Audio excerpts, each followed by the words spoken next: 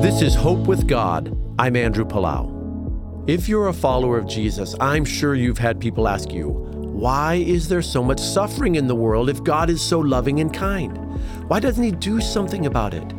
Well, that's a question we don't have a full answer for, but we do know that with God, the righting of wrongs is a continual process.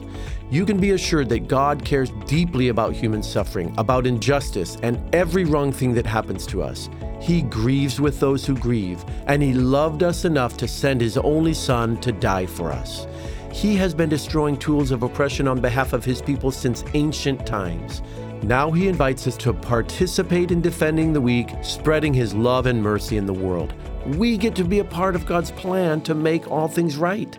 Do you know someone who's being oppressed? Someone who is suffering? Show them Christ's love by helping them. Do it today. This is Andrew Palau.